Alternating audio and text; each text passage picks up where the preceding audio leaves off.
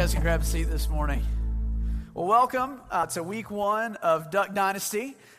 This new series is going to blend faith, Southern culture, and beards together in a magical blend. Maybe not a magical blend, but hopefully in a way that will teach us something about what it means to live a faithful life, what it means to develop strong families, what it means to be one people in Christ and one people in God. If you didn't know it, it's hunting season. Anybody hunt here in the room? We got any hunters in the room? We got a few hunters. Okay, if you didn't know it was hunting season, what you need to do is go to Walmart, and when you get inside of Walmart, go to the left-hand side of the store. About halfway back, there's this section there called the sports section, and for most of the year, it's got like baseballs and footballs and soccer balls and tennis rackets. But from about August, let's be honest, from about July all the way until mid-February, it changes color. It changes with the leaves. It changes color and it goes to green and gray and brown. It's because of all the camo that invades that section. So we're sort of at the start of deer season. And so this is a big time of year. This is a big time of year for a lot of people. And so we thought that it might be fun to talk about faith and talk about Duck Dynasty at the same time. So we're going to have a little bit of fun in this series. Are you okay with fun? Yes. Okay, all right. You didn't come to church to be bored. If you want to be bored, I'll preach longer sermons. So what we're going to do this morning is we're going to play a little game called Name That Beard, okay? Name That Beard. And the way this is going to work is we're going to show a beard up on the screen, and if you know who it is, just shout it out, okay? Like, everybody look at your neighbor. Everybody look at your neighbor and say, I'm sorry. I'm about to get loud. Okay? All right. Here we go. Let's show that first beard.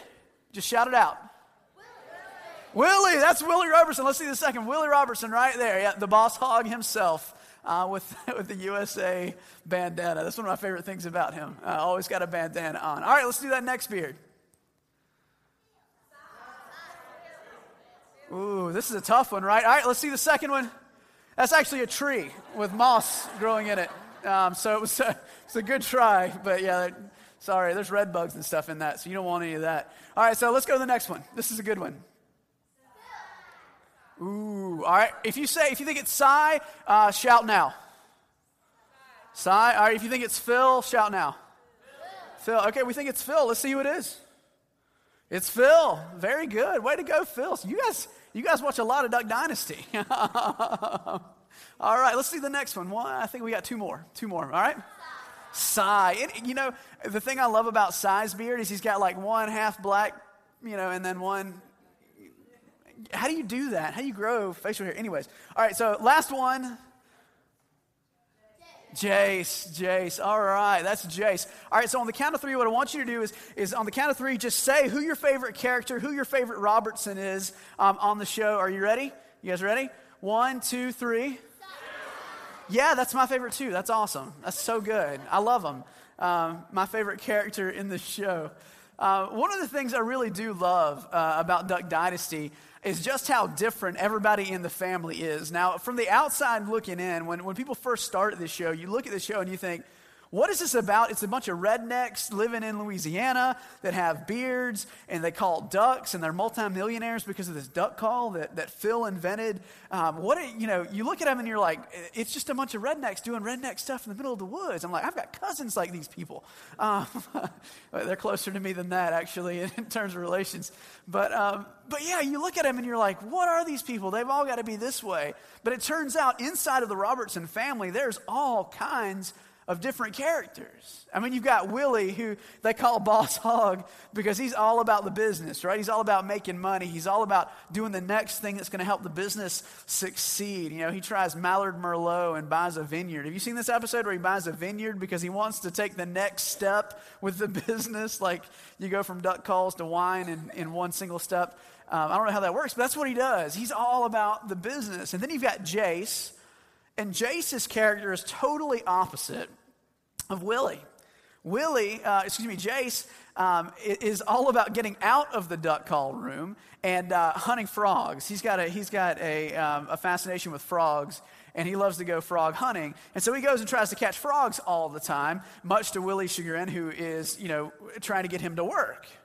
Then you've got Uncle Si, right? You've got Uncle Si. And Uncle Si is the crazy uncle. Now, let's be honest. All of us in this room, we have a crazy uncle. And if you're thinking to yourself, no, I don't have a crazy uncle, then you are the crazy uncle, okay? That's how that works, is if you don't have a crazy uncle, you are the crazy uncle. So you've got Si, who's his own thing over there. Then you've got sweet Miss Kay, right, who just loves to cook, and she's so in love with Phil. And she's sort of the mother figure on the show, warm and welcoming, always got something to eat when you get there. And you got Phil, who's the patriarch of the family, and he's trying to keep everybody on the right track. And so he's got to deal with Willie in one way, and he's got to deal with Jace in another, and Jep in another, and Alan, who you never see on the show, right? Alan's a preacher, it turns out, and he doesn't even have a beard, and he's in the family, but he's there, and Phil is working to keep all of these different personalities on track, keep them all focused, and to keep their kids, his grandkids, focused on what matters most in life. And one of the very best scenes in every episode of the show is at the very end. And you guys, if you've seen the show, you got to watch all the way to the credits. Because in the credits, after everything that's happened during the day, all of the crazy things that happen in the Robertsons' life, at the end of the day, whether they agree with one another or they disagree with one another, whether they're happy or they're sad, they're hurting, they all sit down at the table together. They all sit down. Can you show the picture of, that's the Robertson family at the table. Now, you might be thinking, well, not all those people are Robertsons. Yeah, you're exactly right. And you got John Godwin, and you got, so many people from the business that come and have dinner with them at the end of the show. And it's this scene that sort of says, if you're part of our family, no matter who you are, no matter where you've been, no matter what's happened, you're welcome to come and sit down at this table with us and have a meal. Here at this place, you're accepted. Here in this place, we love you even though you're crazy, Uncle Si.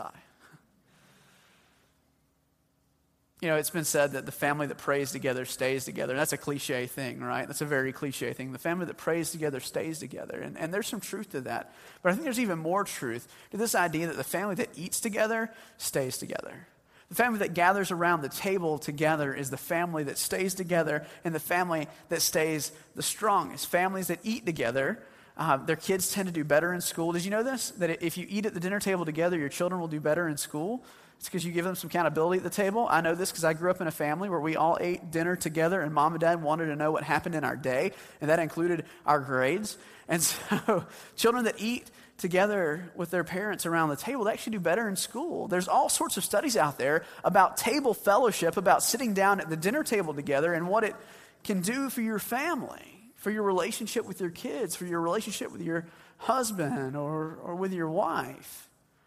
The table's important. It's an important place. I can remember growing up in our house in Richmond Hill, we had a round table. And I'm sure it was, just one of these generic tables that you could buy at any store. It's just a round dinner table. And I would sit across from my brother.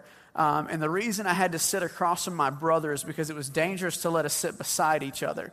So my parents sat between us. So I sat across from my brother, Brian, and my dad sat to my right, and my mom sat to my left. And every night, we would wait for everybody to get home to eat dinner.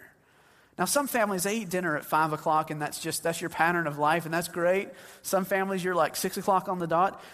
We waited until everybody was home. And so some nights that meant we didn't eat dinner until like 8 or 8:15 or 8:30 sometimes because not everybody was there.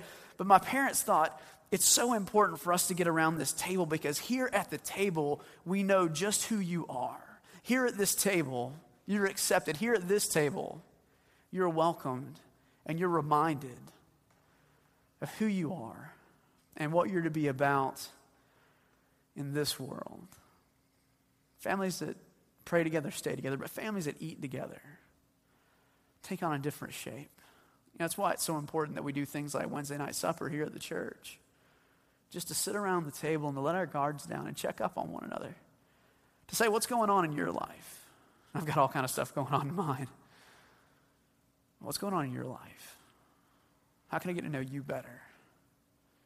so that we can know one another more fully and grow in relationship together. I grew up eating around a table, but that table transformed some. You know, at dinner, it was the dinner table, but on certain nights during the month, it was the table that my parents paid bills on. Do your parents ever do this? Like back when you had to write checks? My parents had stacks of paper and stuff on the dinner table, and we would all sit down, and my parents would write checks, and the dinner table was transformed. But the table was important, right? Other times, it was my brother and I huddled over, math books, because my brother and I, we read really well, but we're terrible with numbers and terrible with math. And so we would sit down and do math homework with my dad, who loved math and just got it, which we never got it. But he would help us at the table, and Mom would talk because she's really good with words and really good with reading like we were. That table, it transformed our family, and it transformed each and every one of us. But the reason it was so powerful and the reason that table was so transformative is because at that table we were all welcome in spite of our differences, in spite of the ways that my brother and I, worked against each other or competed with one another, in spite of all of the stuff that might have happened at work or at school. At that table we were invited and we were accepted and we were welcomed. We were welcomed. We were allowed to be ourselves. The text we're going to be looking at this morning is from Luke chapter 22, and it starts at verse 14, and it goes all the way through verse 20. And what you have here in this text is Jesus' last encounter with his disciples, his last moments with his disciples when he was on earth. And what's happening here in this moment is Jesus has gathered all of them together for one last meal. And so this is the story we get of Jesus in that last few hours. It says there that when the hour came, Jesus took his place at the table, and the apostles with him, that's the disciples. And he said to them, I've eagerly desired to eat this Passover with you before I suffer. For I tell you, I will not eat of it until it is fulfilled in the kingdom of God. Then he took a cup. He took a cup of wine. And after giving thanks, he said, take this and divide it among yourselves. For I tell you that from now on I will not drink of the fruit of the vine until the kingdom of God comes. Then he took a loaf of bread. And when he had given thanks, he broke it. And he gave it to the disciples. And he said to them, this is my body which is given for you. Do this. Break this bread again in remembrance of me. And he did the same with the cup after the meal. This cup that is poured out for you is the cup of the new covenant in my blood. At that table with the disciples, those first followers of Jesus, Jesus takes ordinary bread and ordinary wine, and he transforms it into something new and something different. He transforms it into something that is not only physically nourishing, but spiritually nourishing as well. Jesus takes ordinary bread, regular old bread and regular old wine, and he transforms it into something that gives us life that truly is life. It gives us a glimpse. Of what the kingdom of God might end up looking like. And Christ invites every single one of us